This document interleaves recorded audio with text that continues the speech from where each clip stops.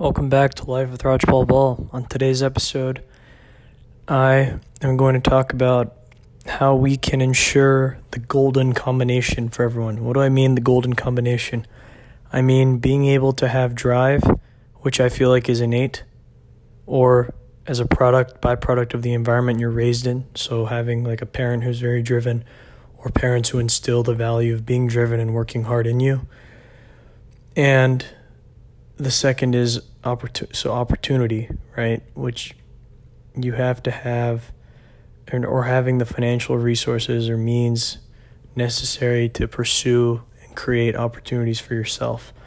If you have both of those, you're golden. And again, it's not that every single person needs to have these qualities, but if they want to have the opportunity, they should be able to pursue it.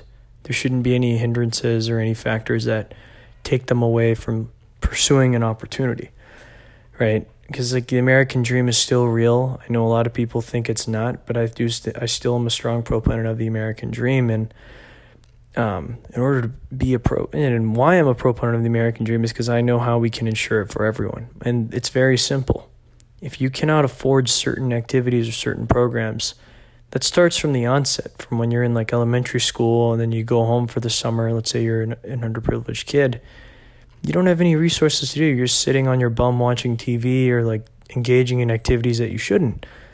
And most of the time, both your parents are working or one of your parents isn't there. So it's not a good home life. What's the best way to do this? The best way to do this is by ensuring mandatory extracurricular or summer learning programs over the course of the summer, so there's no loss in retention, right? And you have this throughout from preschool all the way till 12th grade. As for kids, this is for kids who can't afford these opportunities, right? Who can't afford to like go to that exclusive camp or anything like that. And then kids who can afford these opportunities, it's not mandatory. It's a matter of choice because they already have the means to do so, right?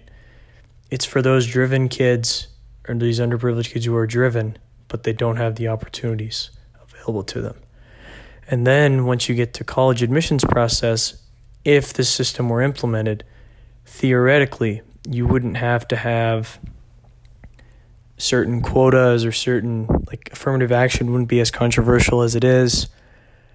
It would just be, okay, this person had this opportunity, this person had these opportunities. It doesn't matter how they pursued these opportunities, as long as they were both able to pursue opportunities when they wanted to, then we should rate them equally, right?